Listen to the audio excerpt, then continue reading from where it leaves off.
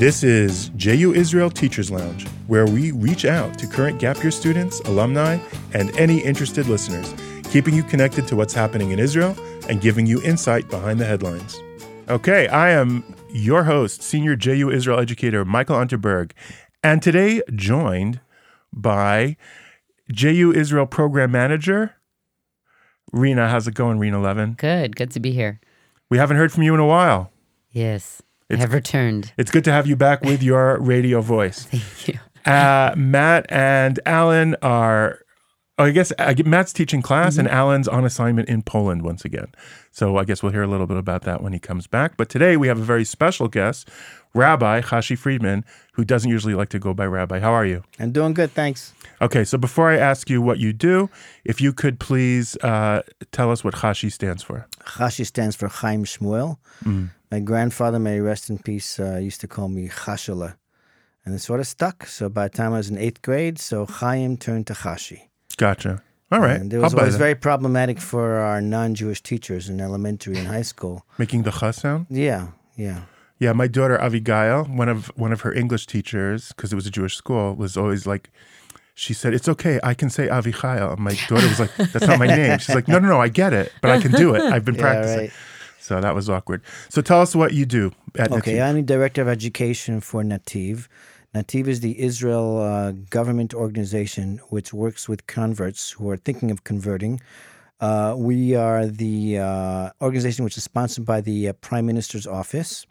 We work in conjunction with the Jewish Agency and with what's called Agaf HaGiyur, the conversion department of the government.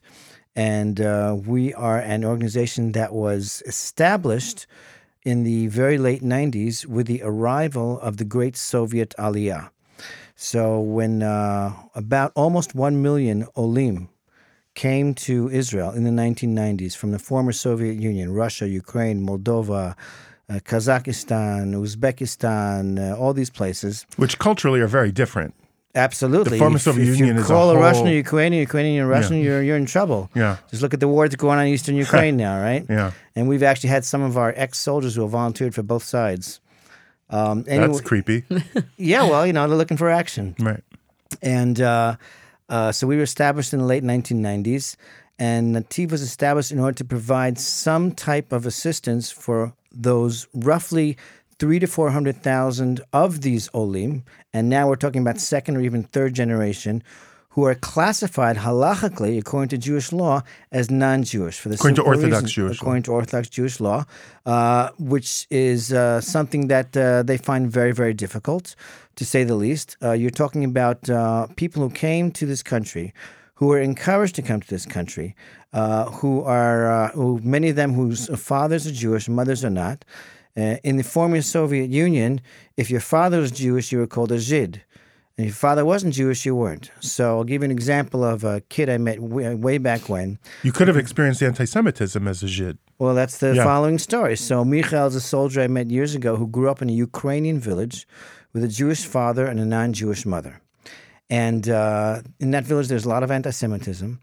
And in actuality, it was the so-called non-Jewish mother who walked around with the Magen David, with the Star of David, who made sure everybody kept the holidays and who defended the kids from anti-Semites. One day, someone comes along and says, time to make Aliyah, with Perestroika, Gorbachev, all that stuff, so they can get out. And said, come to Israel, come home, because under the law of return, anybody who has at least one Jewish grandparent who would have been killed by Hitler is automatically allowed to come to Israel and become a citizen automatically. Their nationality is defined as a Jew enough for the law of return that citizenship is waiting for them. Exactly. Now, as you said before, in Israel's strange tug of war between democracy and Judaism, so although Israel is essentially a democracy, the laws of personal status like marriage and divorce and things like that are determined by the Orthodox rabbinate. And that's a deal that was hatched way back when by Ben-Gurion himself, meaning that in order to get married to another Jew in the state of Israel today, you have to be classified a Jew according to Orthodox law. So if your mother is not Jewish and your father is, you are considered non-Jewish. So what you have is hundreds of thousands of people, especially those who are growing up in the country, who feel very much a part of the Jewish people. Their last name can be Leibovich or Cohen or all kinds of things like that.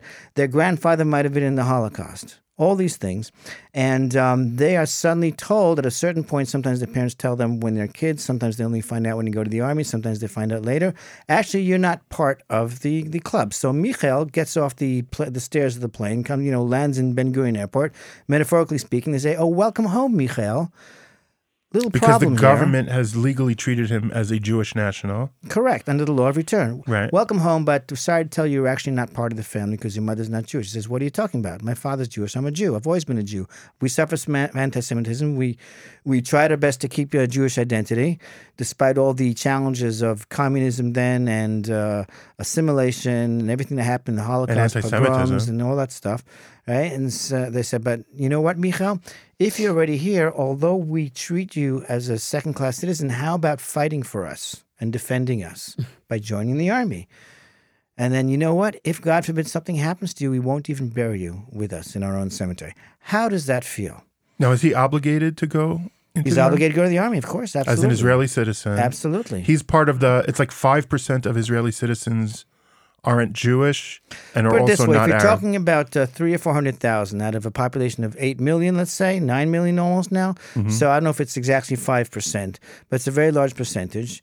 And it's a problem which is not going away. Now, It's like that joke, not a joke, it's not very funny, but that like Hitler was more from than, the Israeli government, that he would consider him this guy Jewish by Right. those standards, but the Israeli government, Well, but that's it. The Israeli government, in Right. terms of citizenship, brings him in as a member of the Jewish nation, but the then rabbinate, keeps- in terms of marriage, Right. won't include him. Right. I So guess that it's more could the be- rabbinate, yeah. Yeah. So even before you get to the army, like in high school, I picture, there must be thousands of kids in Israeli high school who maybe the Jewish family wouldn't want them to date him or her because Well, the classic situation is if I'm a kid who grew up with all my friends in Israel and all my friends are considered halakhically Jewish and I want to go out with a girl and I'm not considered halakhically Jewish, though I've done everything with them. I grew up with them. I played Right. with them. I studied with them. So very often they're non-religious, either traditional or secular parents who say, "You know what? Ad kan, up to here. You're not going out with him because he's not Jewish, and we don't want Right. that," right? And what you have is a situation which borders on the absurd. Because I'm Jewish enough to be in the country. I'm Jewish enough to fight for the country. I'm not a Druze or a Bedouin or a Muslim or a Christian. Basically, I see myself as Jewish. Why do you make that distinction? Is it because the Jews community is a community? I make that distinction because the Druze do not consider themselves part of the Jewish people, even though they support the Jewish people and support the state of Israel. They have their own community. Correct. But someone who grows up in Ashdod or Netanya and they go to school in an environment which is completely Jewish, right? And they see themselves as part of it with, and some of them even have bar bat They want to mitzvahs. feel part of the community. They do feel part of the community, and then they are extremely offended if someone tells them you're actually not part of the community. Now, in the late 1990s, as soon as all these hundreds of thousands of people arrived, along with the other Olim, so all of a sudden conversion became a very big issue in Israel for the very first time. Until then, you had an occasional basketball player who would do conversion, and a few famous cases like Brother Daniel, but it wasn't really something that Israelis were dealing with. All of a sudden, conversion became big, at which point you had the... Also, driving became a big issue when the former right, Soviet Union right. came, but that's a different... Right. And so all of a sudden, the two forces, what we call the immovable force and the unstoppable object, start to go at each other. In other words, the whole Jewish diaspora came to the prime minister at the time and said, "Okay, listen, conversion's a big deal. You have to have conversion according to different denominations, Orthodox, Conservative, Reform, because you're a democracy." And Bibi said to them, Bibi Netanyahu was the prime minister at the time, also said, "Fine, no problem, you're right." Then the rabbinate, the Orthodox rabbinate, Rabbanut Israel, came to Bibi and said, "Listen, you're going to have a lot of conversion. It has to be Orthodox, just like it's always been Orthodox, and we don't accept anything else. And if you don't do it that way, there's going to be division amongst the people, and no one's going to recognize this, that, the other." Bibi said, "You're right." Very rabbinic of him to say exactly. both sides are right. Exactly. And of course, this was sent to a committee called the Ne'eman Committee. In that committee, you had representatives of Orthodox, Reform, Conservative denominations.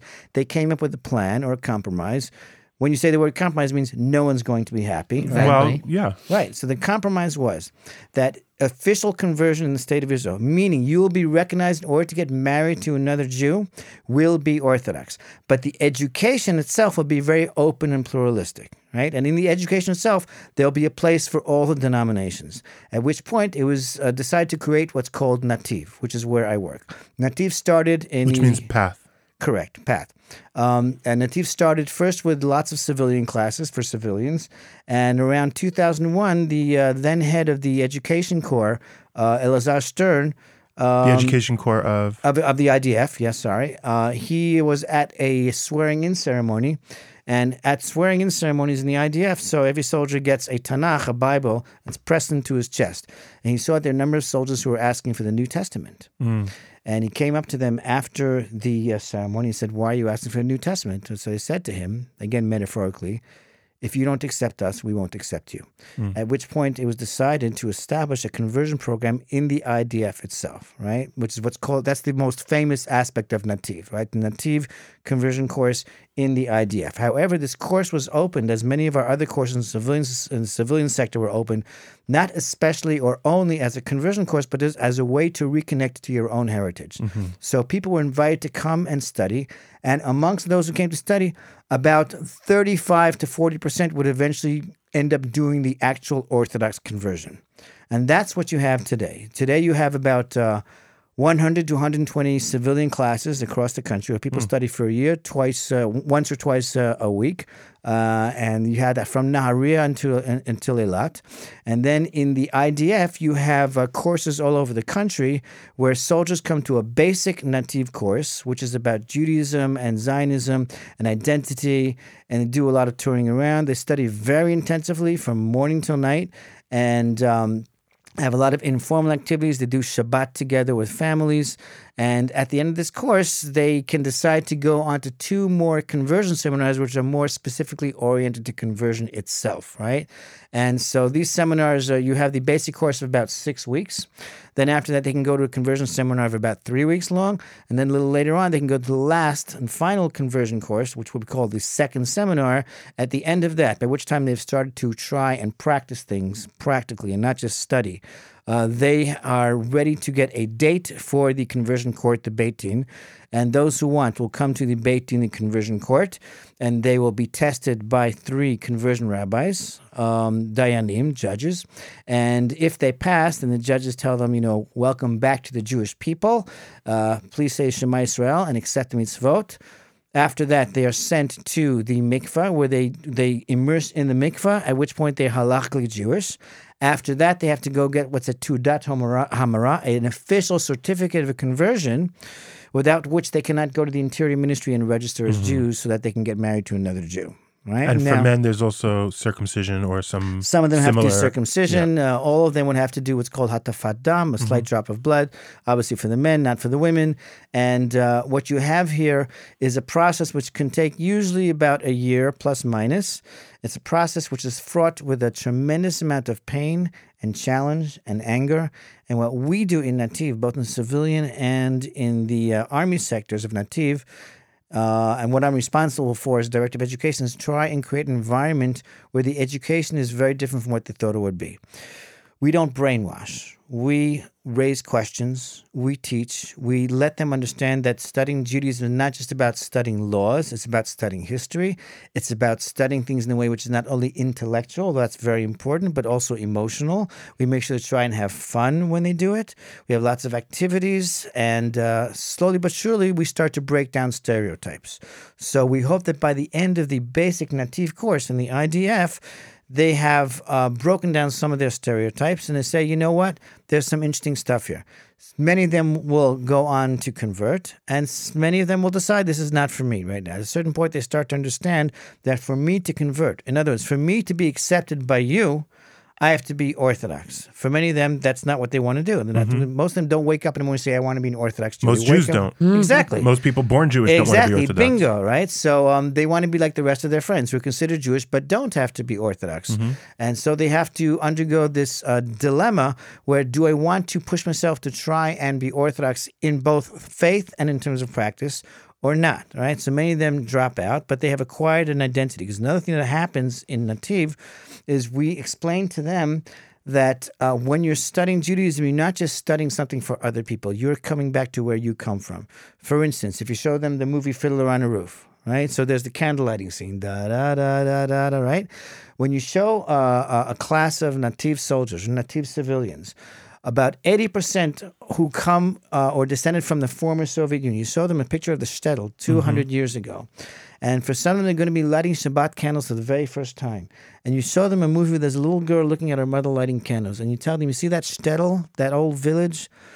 You know what's left of that? Not very much. Between pogroms and anti-Semitism and communism and assimilation and World War II and all those things, you're all that's left. But when you're going to light candles for the first time, you're going back. That little girl could be your great-great-great-grandmother, and you're all that's left. So we try and give them that feeling so that they understand when they are studying Judaism, they're returning home. And we try and give them the feeling that they are not doing something for somebody else, but they are reacquiring their own identity, their own sense of belonging, of hishtaychut. And that's what we try and do, so that slowly but surely they understand this is theirs. And what's very important for us is that they understand this in a relatively pluralistic environment, meaning that we don't tell them what you're supposed to do, what you're supposed to believe. It's education, not indoctrination. Exactly, right? And they have to choose what's good for them. And so we raise very, very difficult issues. The woman in Judaism, morality of the Torah, science in the Torah, evolution, all kinds of things. You know, can one believe in God after the Holocaust or after your little sister's dying of cancer? All kinds of things like that. And we raise these difficult questions. So very often Nativ turns to a very emotional place where we try and connect them to themselves. For instance, we teach about Moshe Rabbeinu, Moses, and the greatest Jew who ever lived. And we said, you know who he was? He was just like you. He grew up in a non-Jewish environment. He had a so-called non-Jewish mother, a non-Jewish father. He tried to come back and he defended the Jewish people by killing the Egyptians. They still told him to go back to where he come from. And so he went to Midian and he married a non-Jewish woman with a non-Jewish father-in-law, Jethro, Yitro. And so he finally came back and proved himself. So you see, you are Moshe and Moshe is you. Abraham. Exactly, right. Ruth. Look, if you look at the Torah, the Bible, you'll see, especially in the book of Genesis, it goes on and on. It's all stories of conversion, right? You know, Abraham and Sarah were converts, the first Jews, right? Rebecca was a convert. Rachel and Leah were converts, okay? The wife of Joseph, Osnat, was a convert. Ruth, okay, Tzipporah, the wife, it goes on and on and on. So this is our story. Sinai itself was a mass conversion, right? So we try and teach them in this way so that they understand that they're connecting to something that belongs to them. You take them into a synagogue, and you take out the Torah, you say, Marina, hold this Torah. And you make them stand in a half circle and say, you see what she's holding? That's yours. It doesn't just belong to you. You do with it what you want to do with it, but you have to understand that it's yours. So we try and bring them back to where they come from. And this really is the second stage of what we call kibbutz galuyot. So if our prophecy has always said, one day you're going to come back, right? In Yirmiyahu Aleph, Jeremiah 31, Eretz HaTzafon, for the land of the north, it says there, they came back. But there's something which has to be complete. So we help them complete that circle, all right? If they're informed and they have a deeper understanding, then they can make decisions. Exactly. Much more, from a much wiser perspective. Exactly. But you're not interested in telling them ultimately what to decide. For all of them, they're enriched. Correct. By having a deeper sense. Just a technical question. You're saying that process, once somebody chooses in that 30 to 40% that they're going to go through the process of conversion, as educators, you're not shepherds that help them along the process. You're not social workers. We are. You have Your average Nativ class is a combination of teaching, social work, friendship, being a mother or a father or a brother or a sister. And this is one of the things that most of our Nativ teachers are standing at. And they give a lot more than they get paid for. And they're in contact with our civilians and soldiers during the day, during the night, during the weekends. And they help them deal with very difficult problems. And just, there's a lot of social work involved for the simple reason that if I want to convert, it's not just me, it's my family. It's a boyfriend or girlfriend. So complicated. It's my friends who go out to a club Friday night. It's how embarrassed I am to tell my fellow soldiers that I have to convert at all. You see, this goes on and on. So we help them through these things. And in the civilian sector, when a woman wants to convert, her husband, who's no more religious than she is at the beginning, has to also prove that he wants to be part of the religious process, which is very difficult. So at a certain point, sometimes you'll have one of these converts says to the teacher, I have to choose between my husband and between conversion. Help me. What do I do? Right? Of course, we always say your husband comes first, but nevertheless, these dilemmas they deal with. We have soldiers who come back to houses with no food.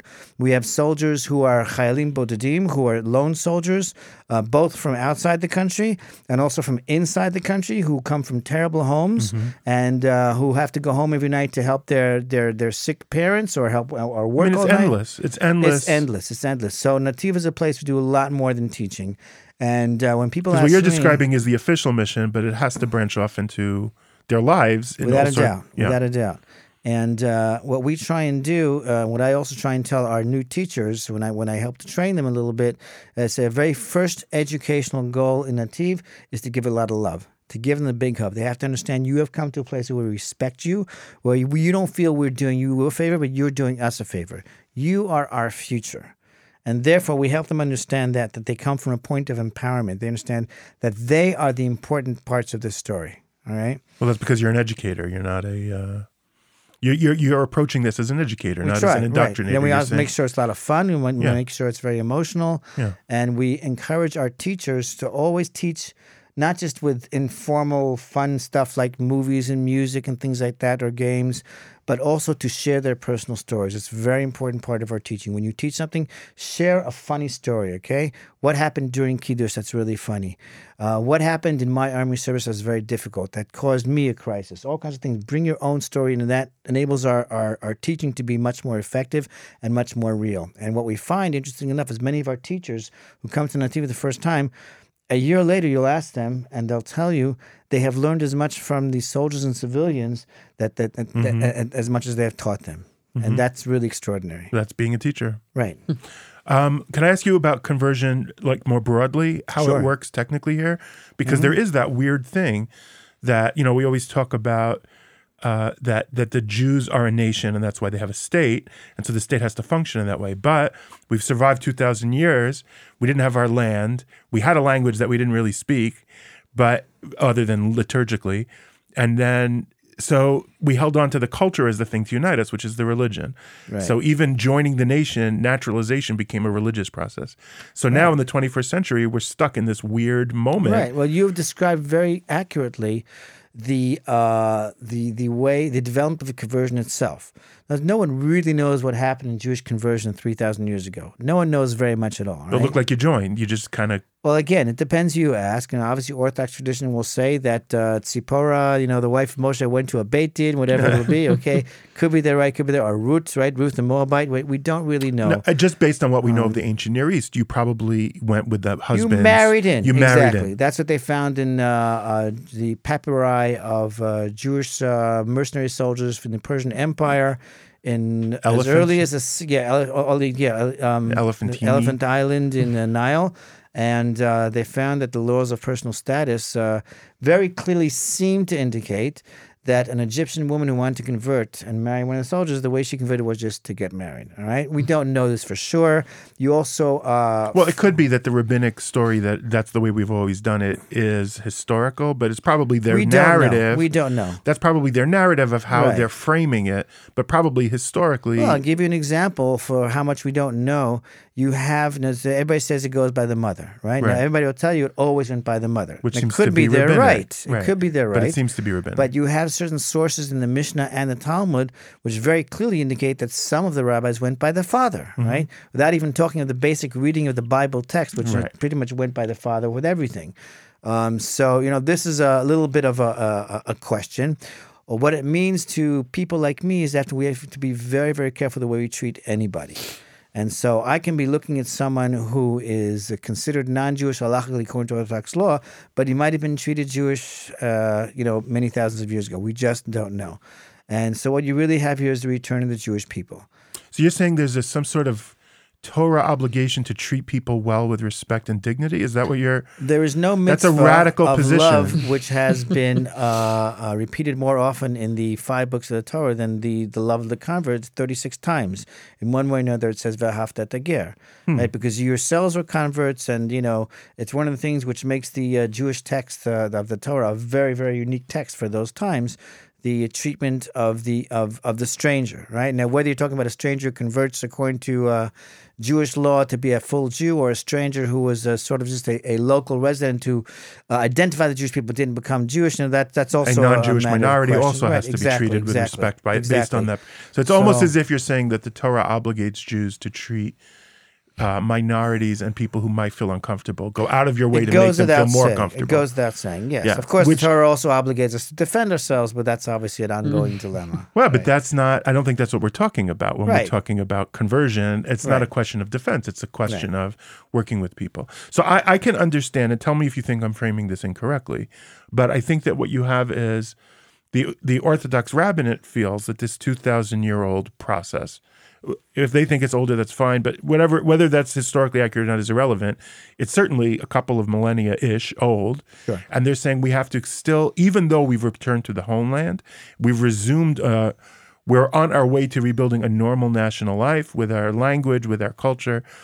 This rabbinic procedure has to be kept as is. Well, here's where we get to the another question, another differing of opinions, a major differing of opinions. Within the world of Orthodox halacha, there are different approaches as to how you should approach these people who are called Zera Yisrael, descendants of Israel, because they come from Jewish fathers, they have Jewish last names, etc. Is there an obligation to come towards them in conversion and to be very, very lenient in their conversion? Or should you do the opposite and try to filter them out so that only the best of the best who really, really, truly want to be Orthodox will convert? What are the reasonings of those two sides? And what the are reasoning the... of those who want to be lenient is that, for instance, Rabbi Uziel wrote in the last century that these are our brothers and sisters, and we have to do everything we can to bring them back. Rav Shai Yeshuv Cohen, who was the Rabbi of Haifa of blessed memory, said at a conference, convert all of them now without questions, then you have the rest of your lives to bring them back to Judaism like any other Israeli. So that approach is that lenient approach is based on the idea that it's a type of strictness. You have to be machmir in regards to how you Stringent. treat these people. You have to go out of your way to be machmir to bring them back. Because that's right? the principle is we have to treat them with kindness. So then let's be excessive on that end of the Right, exactly. And Now, the other side. Right. The other side says that we have to go according to the more strict interpretation of conversion law, which is that only people, and both of them will find sources, both of these both sides, only people who really truly want to be Orthodox, them and their spouses and their children, will we convert them, right? And if they show us that they're not 100% serious, we will not convert them, right? And so you have this struggle going on, first of all, inside the rabbin itself. You have the struggle going on between different parts of Orthodox Jewry. What does that mean, different parts of Orthodox? For instance, you have what's more liberal and less liberal, although very often you have some Haredim, ultra-Orthodox, who are more liberal than some of the, Dati Lumi rabbis. It doesn't break down on the religious Zionists versus Haredim. Not especially, no. There are Haredi rabbis who have been very lenient, and there are, Dati Lumi, national religious rabbis who are extremely strict, right?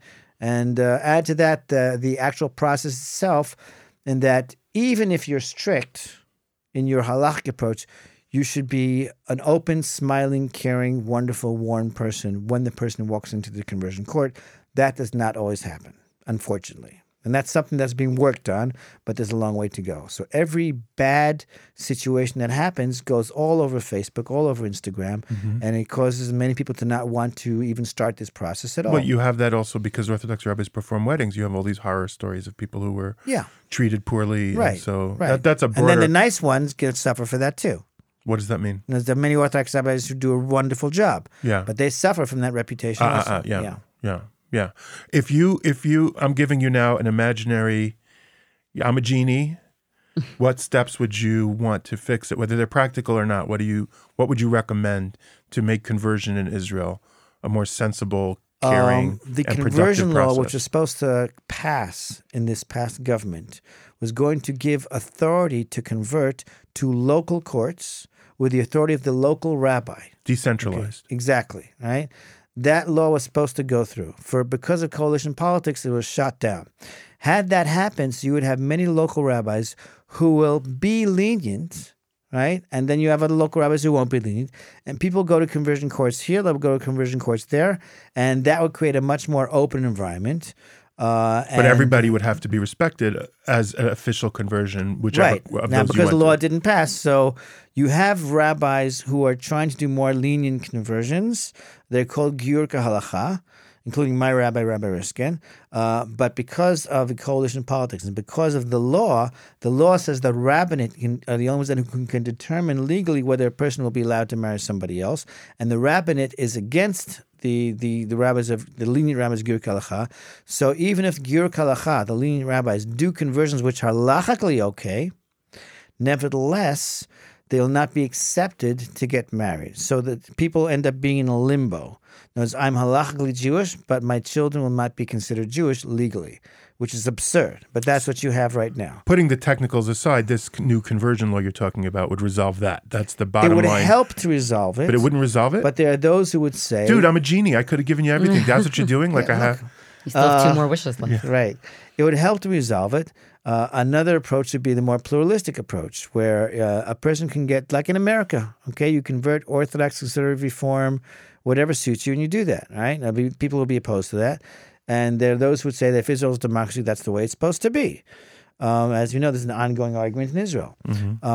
Most importantly, what you have to have is a real acceptance of the people themselves for whoever and whatever they are. You're talking about the third wish. So, for instance, when one of these people who grew up thinking they're Jewish, who defended us thinking they're Jewish, who they keep the holidays and they love Shabbat and things like that, and then they come into conversion court and they are asked, why do you want to convert? Why do you want to be a Jew? They are so offended by the question itself because they say, I am a Jew, right? You don't accept me as a Jew. I still feel I'm a Jew. So many of them just want to be accepted as Jews, whether or not they convert halachically. And as we know, in an open, liberal, democratic society, that would not be a problem. And I think that is the true wish of the vast majority of these olim who are considered non-Jewish halachic. They'll say, I don't want your conversion.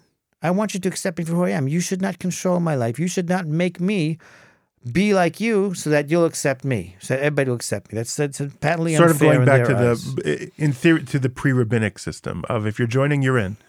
Again, if that was the pre-rabbinic system, right? Right. Yeah. Right.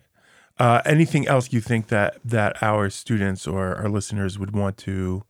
Did we miss anything? Do you think it's important to understand about this issue in Israel? I want to say that in my work, we have a lot of frustration. There's some of us that don't sleep at night because of a lot of the bad things we see happening to these converts, the way they're treated quite often. Although some of them are treated very well, others are not.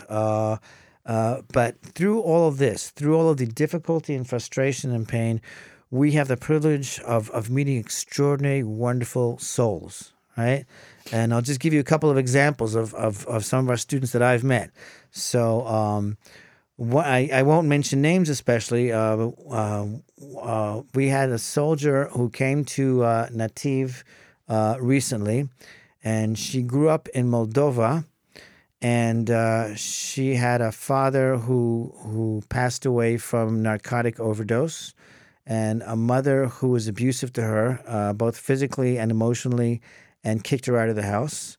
And she At what age? She something around the teenage years, I believe, maybe before. She had to live in the park while she went to school. And eventually she was able to stay at a friend's house. She connected to her Jewish identity and ended up being in Israel and being in Nativ. When she moved to a city in the south, she rented an apartment, opened her apartment to all kinds of girls like herself for free who had gone through similar things. And she came to the Nativ course. She became a sort of lighthouse for many of the other soldiers because she was such a giver to others, despite everything she had gone through, despite never having grown up with any love herself. She went into one of our Nativ classes. Sort of exactly what you were saying is the Torah's principle, that if you were mistreated, you must be the light. Correct. She is the living embodiment of the Torah's idea. Correct. And she came into one of our classes. In Nativ, we have a unit that's called Love and Marriage, right? And in this class, they studied about the Jewish idea of love, which is almost mystical. The idea of original souls that are split apart to come back together. The idea of the kruvim, right? The cherubim that were above the ark that all symbolize love, where God is about giving and respect and all those things. And she was so moved by this shiur, by this class. She came to a teacher afterwards and says, now I know what I want. And she said, what? I said, I want someone to break my heart, right? And she drew a picture of the two kruvim, which I have up next to my office because it's so moving, with all kinds of little psukim, verses. And that's an example of people who move us so much with the quality of their souls. And when you see something like that, you understand that what we're doing here is so important. I'll give you another example. Someone who already graduated from Nativ and converted. Her name is Eden, and she grew up in Israel. But her great-grandfather was a hero of the Minsk ghetto. And he was killed in the Minsk ghetto because he owed money to people that he had paid. He managed a factory. He owed money to some of the non-Jewish workers. And although he had built himself a very nice bunker in the ghetto where nobody could find him, he walked out of the bunker so he could pay his workers. And when he walked out of the bunker, he was shot. All right. His grandson Edward grew up in Minsk, fell in love with a non-Jewish woman called Olga, and they were really in love. And the parents were not happy about that. And they said, what are we going to do? Well, this is the time of the great Aliyah. I said, let's come to Israel. By going to Israel, we'll separate Edward from Olga. And they didn't tell him until the last day. And they came to Edward the day before, we're going to Israel tomorrow. You have to say goodbye to Olga. He had no choice, and he came to Israel. 7 months later, he says to his parents, I'm going back to Olga. He came back to Olga. He married her. Then she told him, I do not want to separate between you and your family. I'm coming with you to Israel. Like Ruth the Moabite. She said, Amech Ami, your nation is my nation. She came here, right? And their daughter, Eden, came to our Nativ course and converted, right? Now, the Jewish grandmother, Eden's Jewish grandmother was upset about the intermarriage, right? And the non-Jewish grandmother who came with Olga, and Olga's mother came to Israel also, she was the one that helped Eden with the conversion. She woke her up for prayers, Christian grandmother, and made sure the kitchen was kosher, all those things. So this is a description of what's going on in the world of Nativ. And after Eden converted, she went straight to the Kever of Rachel, Rachel's tomb, and they went straight to the Kotel, right? And then she went with her father to her father's Jewish mother's grave.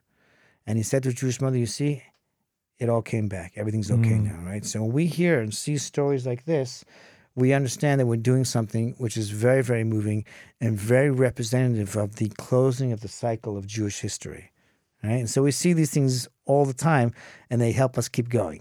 Well, I'm sort of describing it from this meta position of this tension between the Jewish and Democratic. Right. But you're saying on a human level, you just cut the Gordian knot and you just plow through it. And you make people's lives richer and better. Right. And that makes your life richer and better. Put it this way, I have a thing up in the wall in my office that says you can't save the whole world, but you can't change the whole world, but you can change the world for one person, right? So in Nativ, this happens all the time, right? And we see what happens. And we see how moved they are by the fact there's so many people who want to help them, who love them and respect them. And we see how moved they are to come back to Judaism. I was in a class in Petach Tikva a few weeks ago for our civilians, and there were two divorced mothers, single mothers, who were sitting there talking about why they want to convert. And they were saying that conversion for them is not just to do a little like a check on a form. For them, they really see themselves come back to where they come from. And it was very moving to see that, right? At the same time, there are many who convert because they're told that's the only way you can be accepted. And then, of course, you have many who don't convert who still feel they're part of us. So, this is an ongoing process and what we call social conversion. So, it's a situation that's very fluid, very moving, very frustrating, but a situation in which we believe that you do one thing for one person that can make your whole year. Well, I wish we could do an entire podcast just called Talking to Chashi, where we could just talk to you every week. Yeah, because I still have like a million more questions, and also I could just listen to you all day. Oh, thanks. Well, I mean, I'm Chashi's neighbor. So you could talk to him every day. I could, but we don't really have time to do that. But I'll tell you, Chashi's, you can see both the wisdom and the caring of Chashi, but, he's literally the kind of person who would give a kidney to a stranger because he actually did that. So we very much appreciate you sharing your ideas. I would love for you to come back because anytime.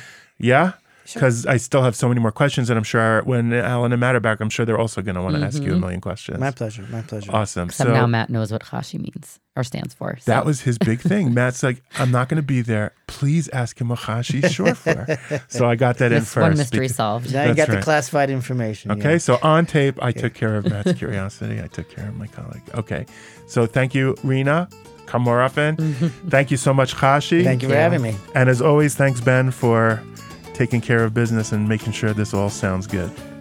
All right. Thanks so much. Bye-bye. Thanks so much for listening, everybody. This is the part where I remind you that we are the JU Israel Teachers Lounge podcast. And it's also the part where I ask you to subscribe, to rate and review us, and to share and recommend us in any way you can. Also, we'd love your feedback so we can respond to you on or off the podcast. Thanks so much for listening, guys.